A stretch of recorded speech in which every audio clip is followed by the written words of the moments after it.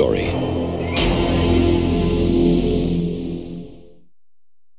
Hello, and welcome everybody to a very special edition of Third Degree Byrne. I am David, who is joined by John. Say hello, John. Hey. And by Kirk. Good morning. Well, welcome. I'm so excited because we are part of a massive podcast crossover event covering everyone's favorite massive Marvel event. Maybe that's stretching it a bit. Acts of Vengeance, which, if you're not familiar with Acts of Vengeance, this was a line-wide crossover event that started at the end of 1989. I think it was like around December, and then it ended in February or March of 1990. But it touched every single book, as was the norm back in the day. You know, if they had an event, everybody had to take part in it. I will say they're getting better about that now, but only recently, where they're not including every book. But yeah, so Acts of Vengeance is like 60 issues. It's huge. You know, like I said, it touches every single, comic that was coming out. And we're here today to talk about Wolverine, Volume 2, issue number 19, which has a great cover by John Byrne, featuring Tiger Shark and Wolverine fighting in the ocean. And Wolverine's not looking too good. He's got a whole bunch of air bubbles coming out like he can't breathe. Tiger Shark's got him by a chokehold from behind. Yes. So we're going to dive into number 19. We will also be covering number 20, but not in this show, because as you can imagine, because this is a massive podcast crossover event, these episodes are going to come out as the comics were published. So we'll be going through them in order. And so our two issues that we'll cover will be slotted in as they were published, along with the rest of the teams that are out there recording for your listening pleasure now. Yep. So just for those who, I guess by now they probably know what Acts of Vengeance was, but just in case someone's just popping in because they want to listen to different things out of order, or they just like certain topics, basically Acts of Vengeance was Loki wanting to destroy the Avengers, got a bunch of villains together, Doctor Doom, Kingpin, Magneto, Mandarin, Red Skull, and the Wizard, and then they pitted lesser villains against other superheroes that they had normally fought against. And then I imagine that... the hope there being that because they were fighting a villain that they weren't used to fighting, that would give them an edge against the hero. Yeah. And Loki started this whole thing, like you said, and he did it because he blamed himself for causing the formation of the Avengers. Which he did. And so he felt it was his responsibility to end him. And he was going to do that through this Acts of Vengeance, and as John said, pitting our heroes against villains that they were not used to battling, in the hope that would throw them off and allow the villain to win over our hero. So let's dive in. Yeah, go ahead. The concept was originally, as I understand it, from John Byrne, who said at a couple of plotting conventions or maybe comic conventions with fans, but he said, if these guys were smart, they just change partners. They just, same thing as strangers on a train. Oh, we'll swap murders. I'll murder your wife. You murder my mother. Same sort of concept. And so he'd spoken about this once or twice, and then somebody took him seriously in some, as they were plotting this, and he says, well, here's the idea that everybody, makes this inner circle, and then they all change partners. Everybody steps one team to the right, and they're not going to anticipate, they're not going to expect this attack out of the blue by someone that they have no grudge from, and therefore, that's where the initial concept came from. And I think based on that simple concept, this works really well. I think Acts of Vengeance, despite what you said earlier, I think it's very well received because it is such a pure and simple concept, and rather than being just a one-note joke, it then unravels and it goes places where you're not expecting. As we go through these, 60 issues or so, some are good crossovers, some are barely a touchstone, a tie-in. Right. Our story is I would say more of a tie-in, not really a true crossover, but we can get into that in a moment. Hmm.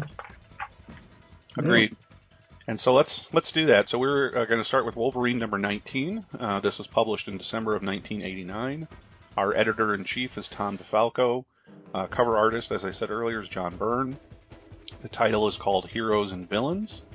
Our writer for this issue is Archie Goodwin. The penciler is John Byrne, although that's debatable because in both the omnibus and the digital edition, it says he just did layouts.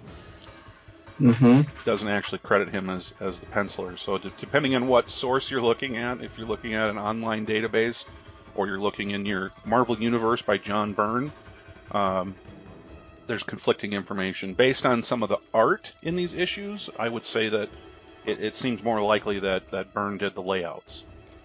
I agree. That's what he's credited with in at least 19, and as I turned to 20, same thing. Yep. And we've got Klaus Janson on inks. Our colorist is Mike Rockwitz, and letterer Jim Novak. So heroes and villains. Let's run through our synopsis here. When we open the book, we see that Logan arrives in Terra Verde, which, if you don't speak Spanish, that's green land or land green, depending on how you want to read it, in a most peculiar way, walking straight out of the ocean and up the coast into the capital city. When he gets to the docks, a brutal fight is already in progress between La Bandera and Tiger Shark. When it looks as though La Bandera has won, Tiger Shark surprises her and is about to finish her when Wolverine attacks him from behind. His suit cut open and losing water, Tiger Shark flees into the ocean and disappears. After the fight, Wolverine and La Bandera walk through the streets of the city. Wolverine learns that La Bandera has come to Terra Verde from Miami, Florida, to put a stop to the drug trafficking which had destroyed her family in the past. In the process, La Bandera has become a symbol of hope for the suppressed lower class of Terra Verde. Despite her seemingly noble cause, Wolverine urges her to leave the city now, sending her off. As he passes by a bar, Wolverine spots an old friend from back in his Canadian intelligence days, Jack Bascombe. Bascombe tells him about the questionable upbringings of La Bandera, her father being in the inner circle of Fidel Castro in Cuba, and warns him to stay out of things he hasn't been involved in for a long time. Bascombe then abruptly leaves in a taxi. Meanwhile, in New York City, Kingpin speaks to President Caridad on a television screen. Caridad raves about Kingpin sending the villain Tiger Shark into his country to kill La Bandera. Not to be troubled with Caridad, Kingpin ends the conversation quickly, more concerned about keeping a hold of his Miami drug trafficking ring than the needs of a Central American leader. Kingpin leaves the room and enters another where Dr. Doom, Magneto, and Red Skull stand, waiting for him. Back in Puerto Verde, Caridad complains to Geist about Kingpin, the fighting between La Bandera and Tiger Shark, his mission to find a hero for his country, and how his wife, Sister Salvation, still refuses to see him. Overwhelmed, Caridad complains further about a migraine. Wishing to help, Geist suggests that the president allow himself to be shaved by him. Caridad agrees, and while being shaved, listens to the reports of his research team. The research team explains that the cocaine, which is causing the superhuman effects, is coming from a certain area called El Jardín del Rey, a mountainside found in many legends that claim it had been bombarded by falling stars and had been the place where a deity had fallen in battle.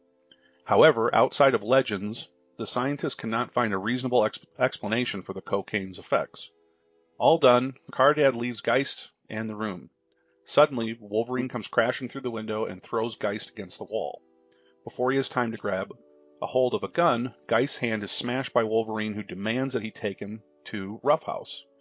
Elsewhere, Caridad tries to convince his ex-wife, Sister Salvation, to assist him in his experimentation with Rough House. Now, after a significant amount of testing, Rough House has started to break out in sores. However, he's still alive and grows stronger with every dose of cocaine he's given. Suddenly, an explosion rocks the entire place, and La Bandera appears with a mass of civilians armed and ready to fight. Meanwhile, Wolverine and Geist travel through an underground tunnel system, attempting to get to the hospital where Rough House is being held. Along the way, Wolverine explains what he knows about Geist, that he was one of Adolf Hitler's main advisors, survived war crimes by working with the American OSS to defect German rocket scientists, and how he worked with some of the more shadier American CIA missions and projects. As the two enter the lower levels of the hospital, they can hear La Bandera's attack. Supposedly, she had discovered that the hospital was being used to experiment on political prisoners. Moments later, Tiger Shark emerges from the water below the catwalk Wolverine stands on and pulls him into the water. As the two fight under the surface, Geist reveals that he was the one who leaked the information about the hospital and political prisoners to draw out La Bandera for Tiger Shark. Running out of air, Wolverine makes for a pipeline underwater, hoping that the pipe ends before his air does. The pipe empties out into the ocean, but before Wolverine can get to the surface, Tiger Shark has him again and pins him into the ground. Whew. That's a lot that happens in one 24-page comic. Yes. Next issue, Buried at Sea. Yes. I don't think it's going to go well for Wolverine. No, he's in a bad state at the end of this issue. Tiger Shark, as I said, slams him into a coral reef, his claws out, and Wolverine is stuck. Before we get into the issue, I do want to talk about Bandera, because I remember reading this book when I was 10 or 11. This would have been one of the ones I grabbed off the shelf. I was a big Wolverine fan at this time. Okay. I didn't remember reading this book when I was rereading it again. I was like, I know I read this. And the reason I know that for sure is because issue number 20, I love that cover. For some reason, that just resonated with me. 19 is good, but 20 is like one of the ones I really like.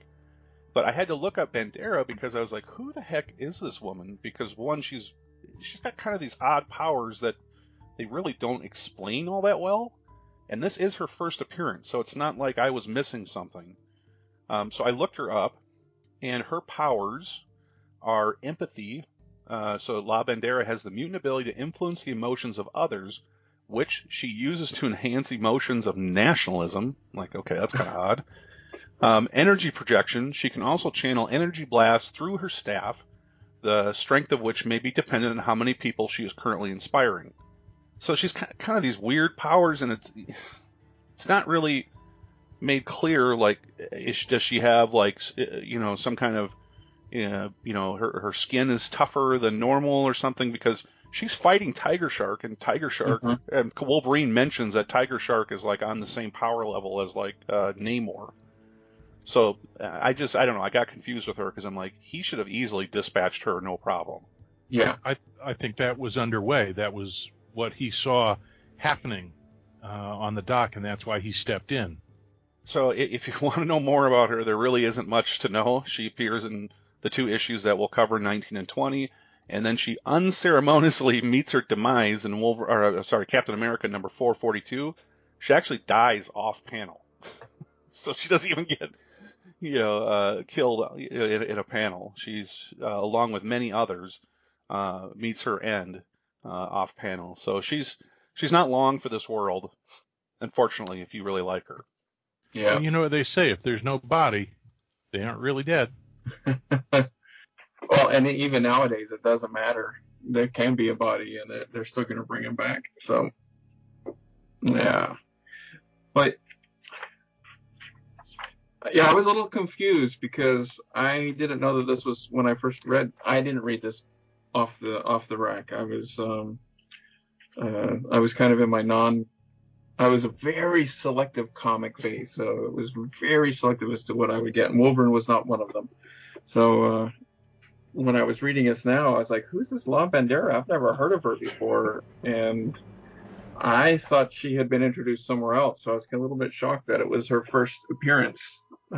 So very interesting, and I had no idea what her powers were. I know they referenced powers, and I was like, what is her power? She like Stargirl now? She just funnels it through the staff, but they kept running out of power, so I thought maybe the staff had the power and it needed a recharge or something. Right. So it was a little bit confusing to me. I'm warning you. What's he do? Nibble your bum? He's got huge, sharp.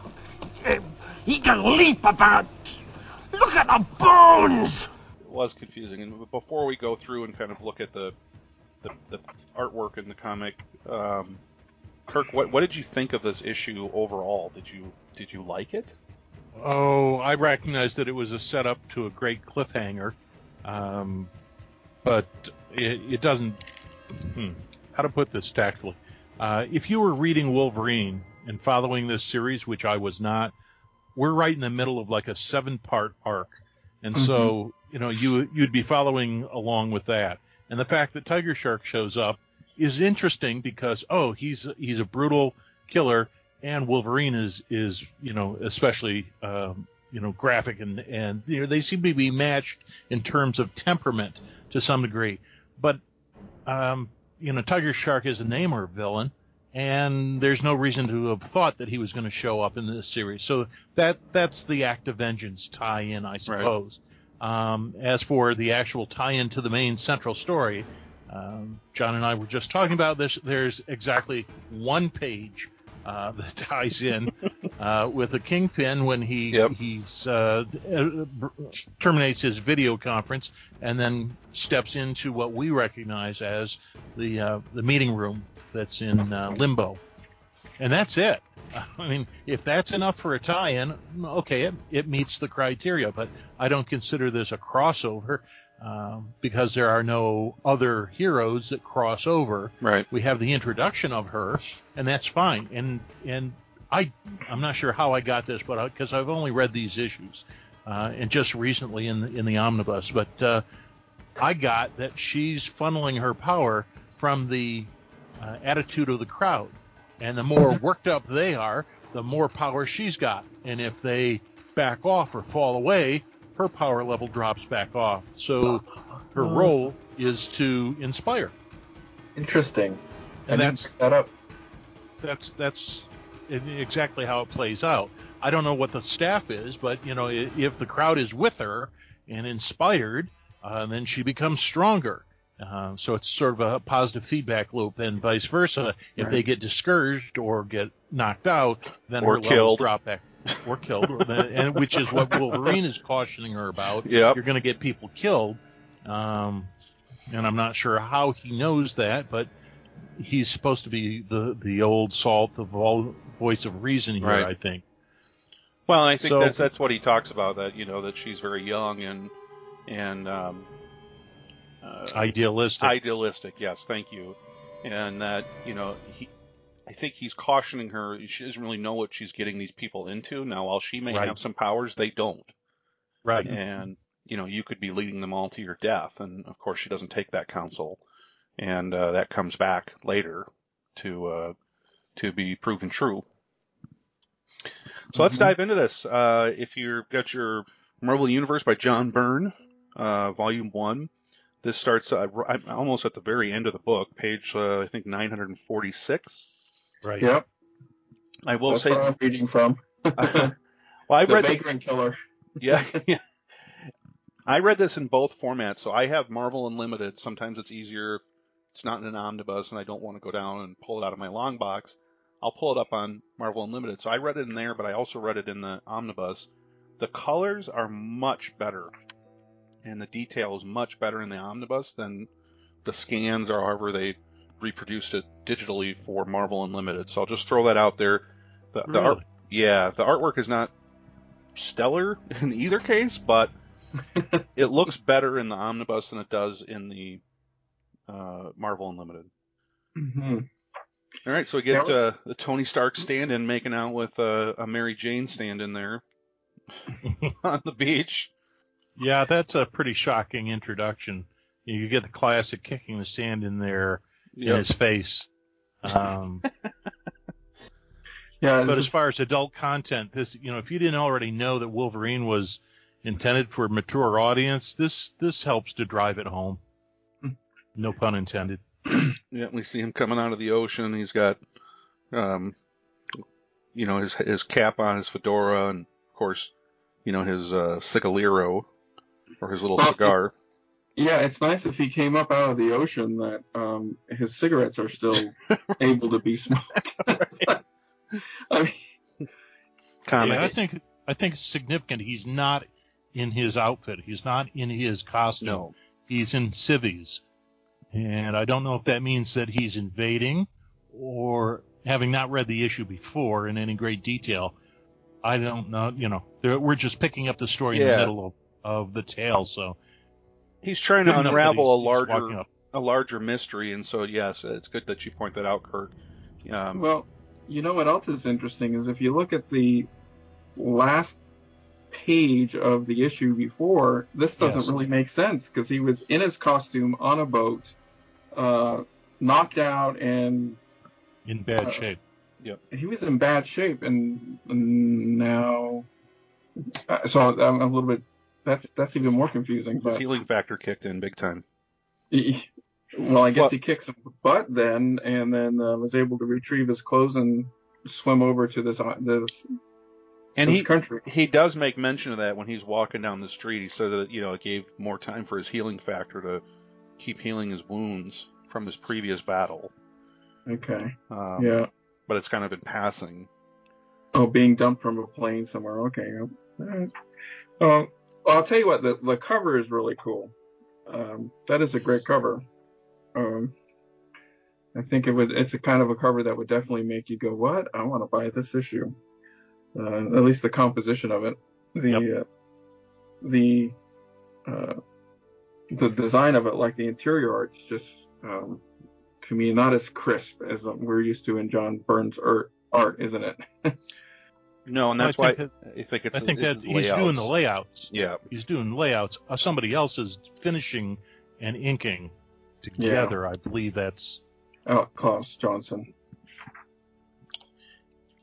Yep, so we see him come up on the shore. He's making comments that, it could be Miami Beach. And then as he walks further, right, you see the downtrodden people, and this is not a very nice place. And we've got the military throwing Molotov cocktails into the journalist, office there, the newspaper office, burning it.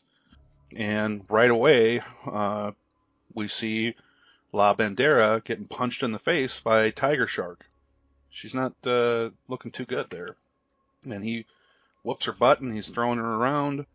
And with her magic staff of nationalism, she rallies these dock workers to fight against Tiger Shark. And he basically laughs it off like, hey, more people for me to kill.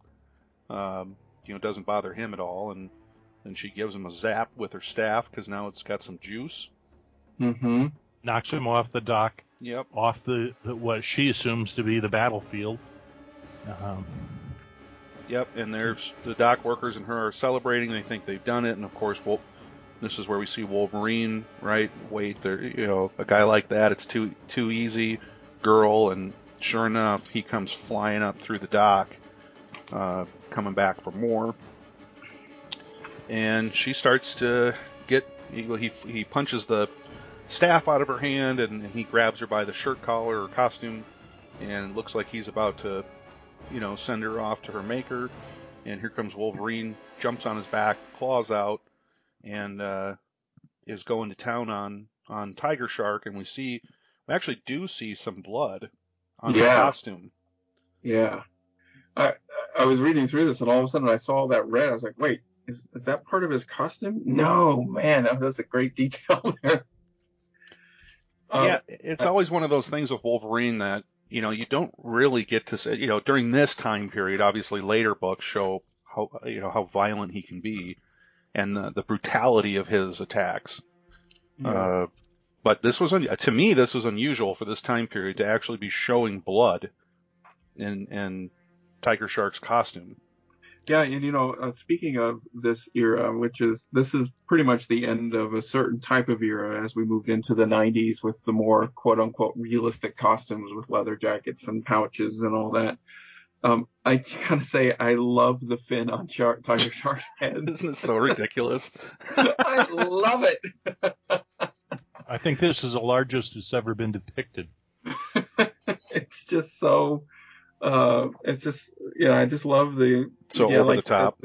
The over the topness of some of this costumes, kind of like Scorpion with that tail and all those things from the 70s and 60s creation of these heroes or these villains or these designs, heroes and villains and whatnot. So I love that. I love his fin. Yeah, so Wolverine gets flung off. It looks like he didn't accomplish what he needed to, and Tiger Shark is approaching La Bandera again, and And now he notices that he's been injured, that Wolverine did give him a couple of snicks into his side and ripped the back of his costume where we have the water running out of it, and presumably, obviously, that's tied into his abilities, and he's in trouble. I was surprised by this because I was not aware that there was any sort of a water envelope or that was part of Tiger Shark's outfit. I'd never seen that before, and I was there at the beginning when Tiger Shark was created in early single-digit Submariner issues. So this is something new, but it makes sense. I mean, as the story flows, it works, I think. I wanted to ask you guys a question. When Wolverine steps out of the shadows and jumps Tiger Shark from behind, did you feel that was a what's the word I want? Not a dirty trick, but less than ethical? I don't think Wolverine I don't think Wolverine has any problem. Because he even mentioned that this is a deadly assassin. Like right. Oh, I agree. Top of the heap. And I think he just saw it as the easiest way to try and get La Bandera out of the trouble she was in. Hook. Yep. Yeah. I just wondered because there's a couple instances where people ambush somebody from behind in this tale, and this is the first instance where it's Logan that's doing it. So Tiger Shark has to flee because his costume is torn, and we're, I guess, led to infer that that means he's going to either lose his powers or he could die because he doesn't have his ocean water. And La Bandera is very happy. She gives Logan a kiss on his cheek, thinking this is over, and this is when he has the conversation with her. Basically, I don't want to say begging her, but essentially saying, you don't know what you're doing. You're going to get a lot of people killed and a lot of people hurt. You need to leave. I've seen this before. I wonder if it's like his connection to Kitty and the relationship that they have, their friendship and all that. He's probably really worried about a young person getting involved like this. That's a good point. Yeah, I like that explanation too. Works for me. So she goes off into the night. We're not really sure, if she is going to leave or not. Logan bumps into that old Canadian intelligence guy, and he tells him that he needs to get out of here. He doesn't know what he's messing with. He's been out of the game too long. And then that's when we see Kingpin talking to the president. Go ahead. Before you move on, I just want to say, check out the wings on the back of that taxi. Oh, yeah, the fins on the back. The fins are something else. I guess big fins is a big thing for Mr. Byrne here, and he's really got to exaggerate them. That's great. Well, it's also that the early model years, the 50s, the 60s, those cars still survive in that climate because they're not exposed to salt, and therefore they try to maintain and keep whatever motor vehicles they've got going. So they are many model years behind the U.S. automakers. So whenever somebody's depicting a movie or something about Cuba or South America, it's not unusual to see things that are decades out of date as far as their it may be a cliche or trope, but it's not unusual to see that. And that's the impression that I got. Yes. Yeah. Likewise. Yeah. So what was with all that black spot around the tower there in New York? That's very odd. I didn't know. Right. I wasn't sure if that was a cloud or that was supposed to be a fire, or a reference to the Twin Towers. Or he spilled a pot of ink. I don't know. I don't know. It caught my eye too, but I didn't worry too much about it. It didn't seem to be much of an issue. Yeah, I got the impression that when this ex-CIA agent Jack Bascom shows up, I don't know why, but I immediately flashed to the Daniel Craig movie Quantum of Solace, when he's in some Middle Eastern country and interacting with some CIA types, including Felix Leiter. It brought that whole sequence in the bar back to mind. Okay. Yeah, and I will, I guess since we're on this page, I'll just say I had a hard time with those two panels. His face looks chubby and round when he's further away, and there's hardly any detail. And then when we see him up close, he doesn't look chubby. He's got a Ooh. 5 o'clock shadow. The The Canadian, CIA agent. yeah, just Yeah, I agree. one of those weird. I don't think Byrne would do that. Yeah. The artwork. Klaus Jansen's inks are just really scratchy on this.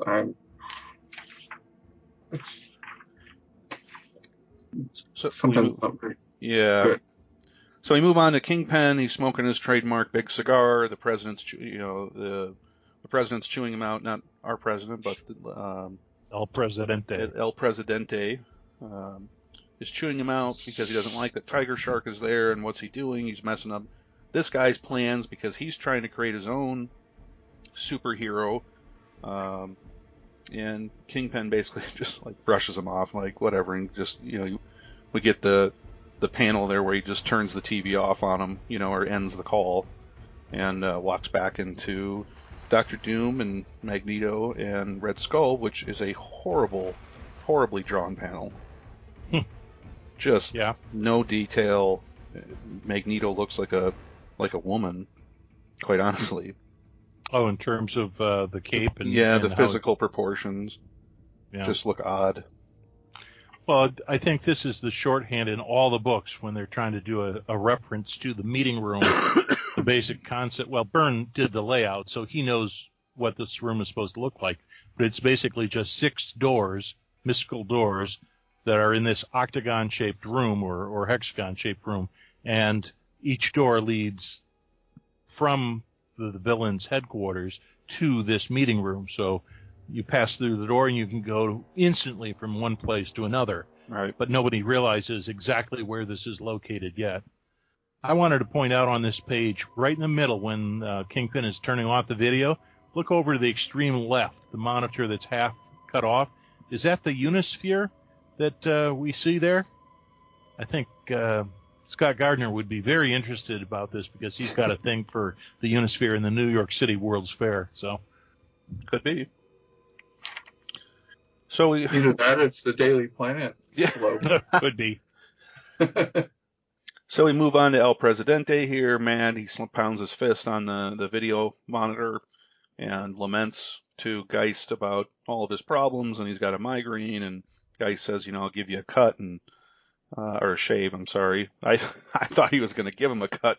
I did too. He flips open the switchblade like, I'm going to give you a shave. I would have been like, not with that, you're not. And our researchers come in, and they're talking about this miracle cocaine, which I'm like, oh gosh, this book just reeks of late 80s, right? Get out of here, Dewey. What are y'all doing in here? It's called cocaine, and you don't want no part of this shit. Cocaine? What's it do? It turns all your bad feelings into good feelings. It's a nightmare. I'm thinking maybe I'd like to try me some of that cocaine. Miracle cocaine. Don Johnson showing up in his T-shirt. Oh my gosh. Well, they're all wearing white jackets.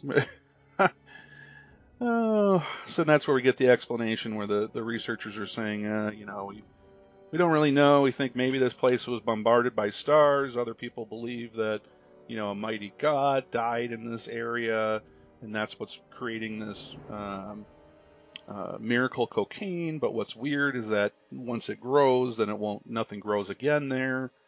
And El Presidente really doesn't care. He just wants his super soldier or superhero, and he's happy with his shave. And then we get at the bottom right panel on page 961 of the omnibus, we see Wolverine in his costume with his headgear on, with his top on, and the next page shows us him busting through the open window and flinging Geist against the wall, letting him know that he's there for a little payback, and that there's a lot of other people that are probably in line for that as well. And drives one claw.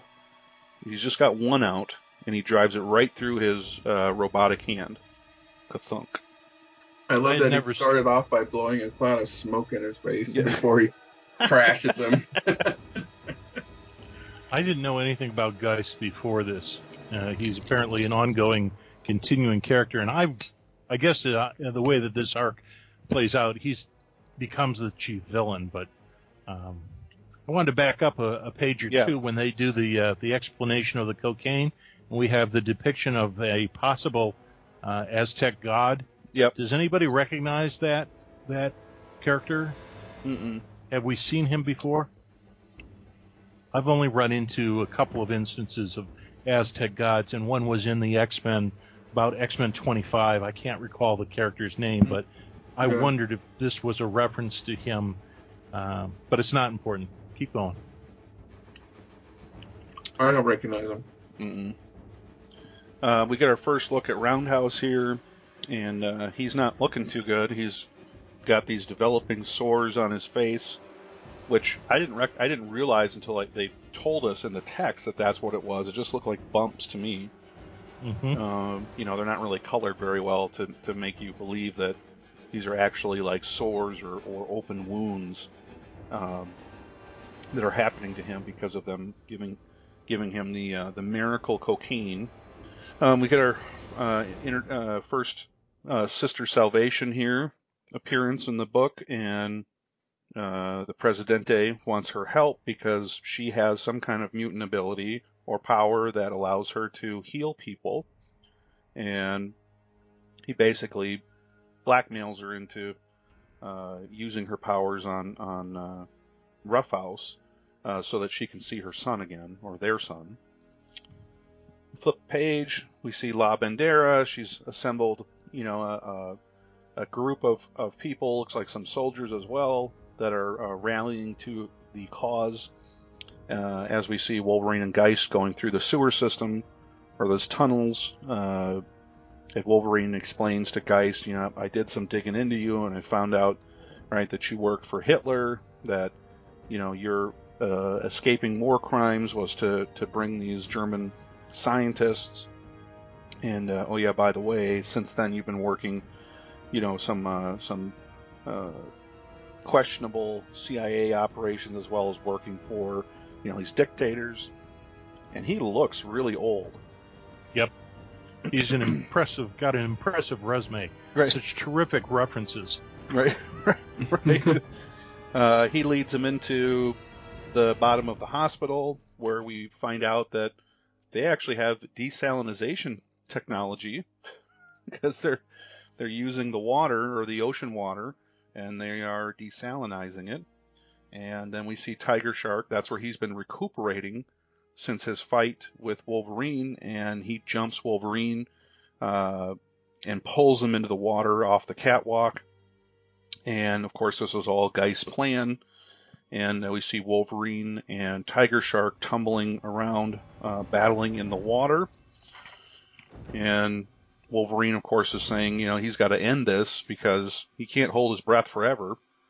And so he's going through the pipe, comes out the other end of the pipe, and thinks he's going to get away, and Tiger Shark grabs his leg or foot and pulls him back.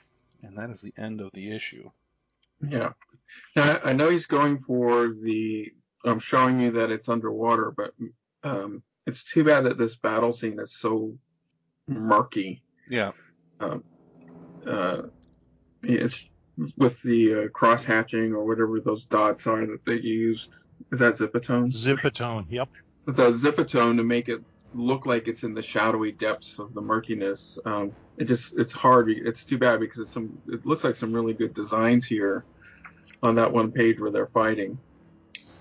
Even though Tiger Shark can talk underwater. Yeah. Well, and we'll find out in the next issue that Wolverine finds that very unnerving because nobody else can do that. But yeah, I agree with you. This is a tricky one because you want to get that sense that they're fighting, or Wolverine's fighting basically in the dark, because they're so far down in the water, and they're tumbling through the water, and Wolverine is trying to escape for his life, because he can't hold his breath forever, and and he doesn't get away. Mm-hmm. I like the layout, especially that last page, the sense of distance and desperation, and the fact that he almost gets away, and then that arm reaching up from snagging his ankle and pulling him back down. I thought that worked really well. It did. Good cliffhanger. Nicely paced. And this is a meaty read, too, this issue 19. It takes a while to read this one because there is a lot of text. Not Claremontian level amount of text.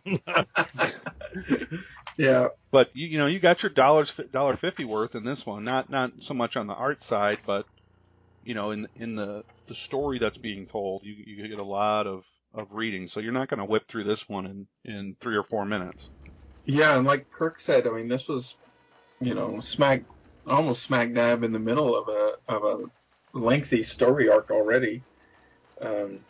So it was really progressing the main story along. I think Byrne probably had the story plan out, and they're like, "Oh, we're going to do this thing. You've got to make it tie in somehow." Kind of like when Kirk and I were talking earlier, just chatting a little bit, and I was like, "Yeah, it's kind of like Crisis on Infinite Earths when they're like, oh, it's a company-wide crossover. Everything has to be tied in." And you open up a book and it says Crisis tie-in or Crisis crossover on the cover, and you look in and it's like the heroes pointing up and saying, "Oh, look, the skies are red. I wonder what that means." Right. And then the story continues on. Here we got a full page of it though, so yeah.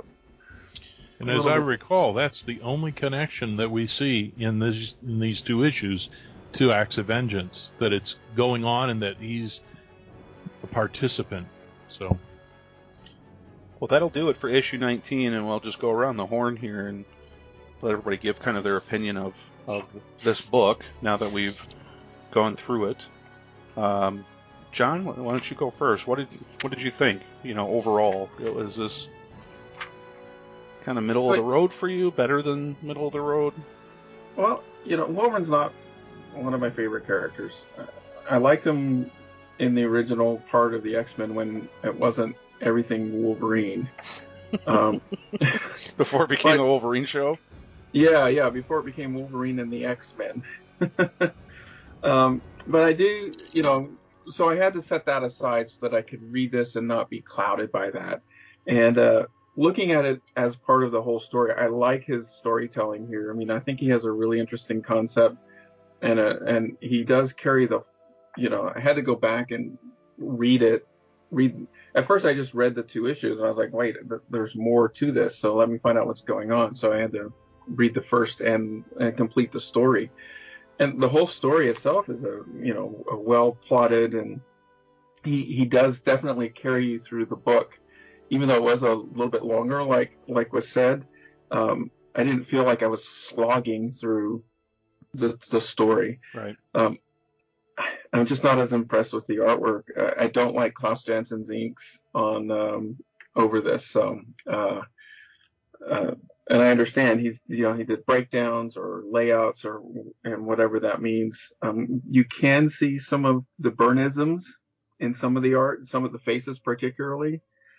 I think a lot of the Byrneisms are lost in the details that we're used to getting in the backgrounds from him. But there are definitely different facial structures that you're like, yeah, I see that's John Byrne's art. But overall, no, it's an interesting book and a lot of good details. I think the better parts are the actual fights between Tiger Shark and Wolverine for me. Kirk? I'm in agreement with what John said. I can see the Byrne art in the layouts. I agree with him. The inking doesn't do it any favors. I don't mind the Zipatone though. It may look a little murky or be a little dated now, but I like that part of it. I didn't particularly care for being beat over the head with all the Central American cliches, tropes, but this is supposed to be set there, and so that's how they convey it. And so for what it is, hey, okay, I would not have bought it off the rack, and I didn't. But for this assignment, it's an okay first issue setup, for the story. I like the cover. I like the next cover. Using Paul's yardstick. Does this make me want to pick up the next issue? Yes, it does. So it works for me. I'd agree with my fellow doctors. There are some low points in this book, and the high points really are the battle scenes with Wolverine. Don't come to this one for the art. I think we can't overstate that enough. I mean, it's serviceable, right? I mean, it's serviceable, but not great. My yardstick is always, would I recommend someone to read this? And I would say no. Unless I'm with you on that. Unless you really are wanting to read the complete Acts of Vengeance from beginning to end, or you're a diehard Wolverine fan, that'd be the only reasons you'd want to read this. Outside of that, it's not a spectacular issue. It's just okay. And that'll lead us into our next show coming soon, which will be Wolverine number 20, which is the second part in our Acts of Vengeance in the Wolverine books. And I will also be joined again by John and Kirk. But that'll do it for today. Go ahead. In the meantime, if you want to write and tell us why we're wrong, just go to gottagetburned@gmail.com or the Facebook page for Third Degree Byrne and share your thoughts, please, because we always appreciate some feedback, and maybe we overlooked something or misinterpreted something. So let us know. Agreed. I'm sure we're wrong about something. Someone's going to tell us that, oh yeah, that's the Aztec god Kakakutui, and we've seen him in these different issues. All right. Well, for Third Degree Byrne, I'm David, and we're signing off. Say goodnight, John. Good night. Goodbye. So long. Farewell. Auf Wiedersehen. Adieu. Kirk. We'll see you soon. Bye, everyone. Wolverine. Cool guy. Everybody's favorite. Wolverine. Favorite X-Man. Look, I've been going over your file, and I've made the decision to fire you because you are worthless. What? You're worthless, and you're fired. Fired? Let's add listening to your already impressive list of skills. I'll put it right next to made of metal, the substance that the guy we fight the most can manipulate with his mind. But I've got these. Yes, very impressive. Also made of metal, but I guess handy for all those fights where you can get right next to the person you need to attack. This is your power. That's it. You flail. I'm pretty important to this team, bub. Okay. Let's say Magneto is on one side of a bridge and he's killing a lot of people. Like a lot. And we arrive on the other side of the bridge. I'm gonna run at him. You're gonna run at Magneto. I'm very fast. Okay, even if you're very fast, still gonna take you quite a while. A couple minutes. That's what? 3 dozen people dead? Or Storm, fly over, 2 seconds, suck him into a hurricane. Problem solved. I have a motorcycle. Maybe I'd ride that. What is a motorcycle made of? Tubes. I'm sorry, you say tubes? Glass and tubes. I can really feel you picturing a motorcycle and trying. It's made of metal. Metal. Metal. It's made of metal. It's made of metal, which Magneto can twist and bend and throw you off the bridge, and now you're f***ing dead. I'm very useful to the team. I guess, when you're not off somewhere having harrowing visions of your origin. Oh, where did I come from? Where did I come from, though? No, you're not hearing me. No one gives a hot But where did I come from? Get a journal, Logan. You're gonna have to find gainful employment somewhere else. Well, what will I do? Where do I go? I don't really give a If I had my way, you and Beast would be over at the airport sniffing bags for the TSA. It's one of your things, isn't it? I can smell really far. That does not help us. You do not help us. I have a motorcycle. Wolverine, I'm going to write you a prescription for an antipsychotic that I'd like you to take. I have a motorcycle. You're fired. I'd kill you with my mind, but it doesn't feel right.